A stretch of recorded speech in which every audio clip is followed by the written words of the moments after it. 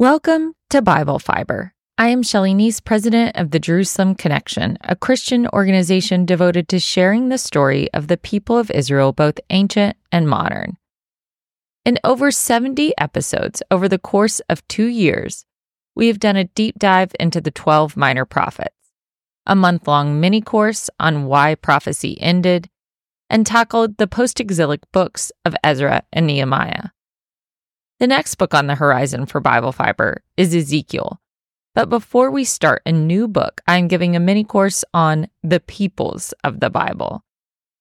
So far, we have reviewed the Assyrians and Babylonians, and this week we're learning about the Canaanites.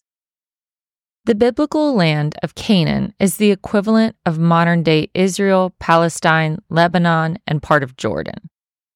Canaan was the promised land that God pledged to give the descendants of Abraham.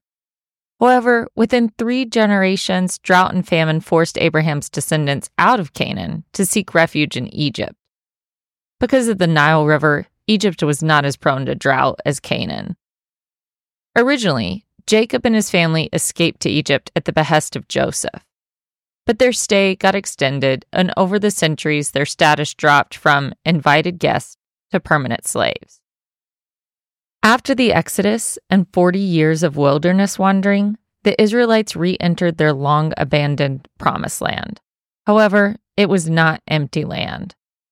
God commissioned Joshua to conquer the land of the Canaanites in fulfillment of the Abrahamic covenant.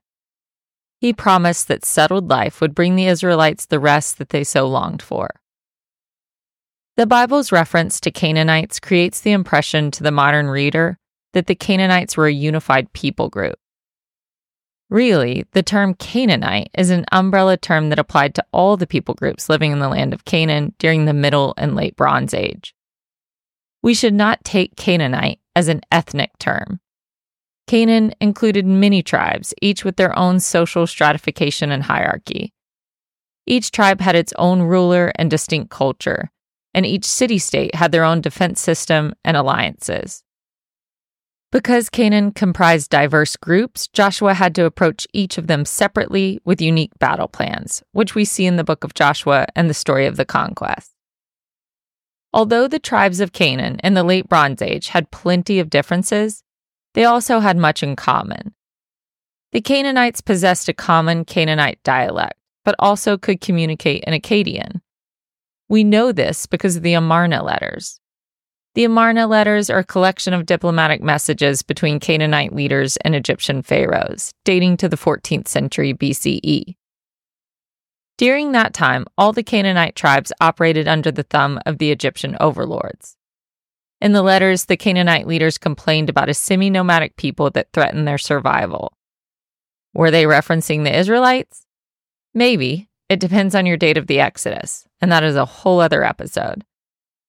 The Canaanite pantheon included Baal, El, and Asherah. Archaeologists have discovered idols of all these gods at Late Bronze Age sites in modern Israel, like Hazor and Megiddo. The Bible portrayed the Canaanites as a morally corrupt and idolatrous people. Their practices, such as child sacrifice and the worship of pagan gods, served as warnings about the consequences of turning away from the one true God. Yahweh sent the prophets to admonish the Israelites, who frequently adopted the ways of the Canaanites. The Israelites first encountered the Canaanites as they led their military campaigns throughout Canaan, battling tribes and establishing treaties. The book of Joshua presented the Canaanites as a long-established presence in the land and the principal obstacle to conquering it. God's commission to Joshua at the book's outset summarized the purpose and content of the entire narrative. Cross the Jordan, be faithful to God, and he will deliver the land over to them. Although the stories of conquest in Joshua can be violent and disturbing, the conquest was ultimately a testament of God's power and fidelity. The conquest represented the fulfillment of God's faithfulness to the covenant with Abraham. Joshua was a powerful leader, but the Bible clarifies that his power came from God. God orchestrated the victories by holding the sun still in the sky and leading the spies to the God-fearing Rahab in Jericho. Despite all of Joshua's military success, the Israelites did not defeat all the Canaanite peoples in the land as God had commanded. God wanted total judgment on the Canaanites. He declared every Canaanite city deserving of his condemnation. Instead, the Israelite army stopped short of total victory when each tribe had a comfortable allotment of land. Instead of purging the Canaanites entirely, they settled among them. In his farewell speech, Joshua warned the people that if they intermarried and assimilated with the Canaanites, they would abandon Yahweh and go after other false gods. Joshua warned the people that if they took God's justice and mercy for granted, and if they turned away from God, God would surely turn away from them. Events played out exactly as Joshua predicted. After settling in among the Canaanites, the Israelites intermingled with their neighbors. They adopted the deplorable Canaanite worship practices and turned to worshiping Canaan's gods, building altars to Baal and putting up Asherah poles. The Israelites lost their way. They fell into an endless cycle of disobedience followed by subjugation to their stronger neighbors. At the end of the Late Bronze Age, the Canaanites' tribal power was replaced by new invading groups like the Philistines. When the Bible transitioned from the period of the judges to the monarchy, the Canaanites nearly disappeared from the narrative. In their place, the Philistines took over as Israel's number one enemy in the story. We'll study the Philistines next week. Thank you for listening, and please continue to take part in this mini course on peoples of the Bible. For the show transcript, go to our blog or sign up for our emails at thejerusalemconnection.us.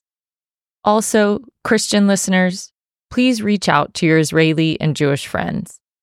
Hanukkah ends today on December 15th. Jews are commanded to be happy as they celebrate the miracle of God's provision that Hanukkah represents. But I'm hearing from Jewish friends that this Hanukkah has felt very difficult to embrace with joy. Let them know they are not alone. Am Israel Chai.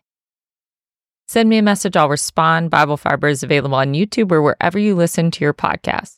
Shabbat Shalom.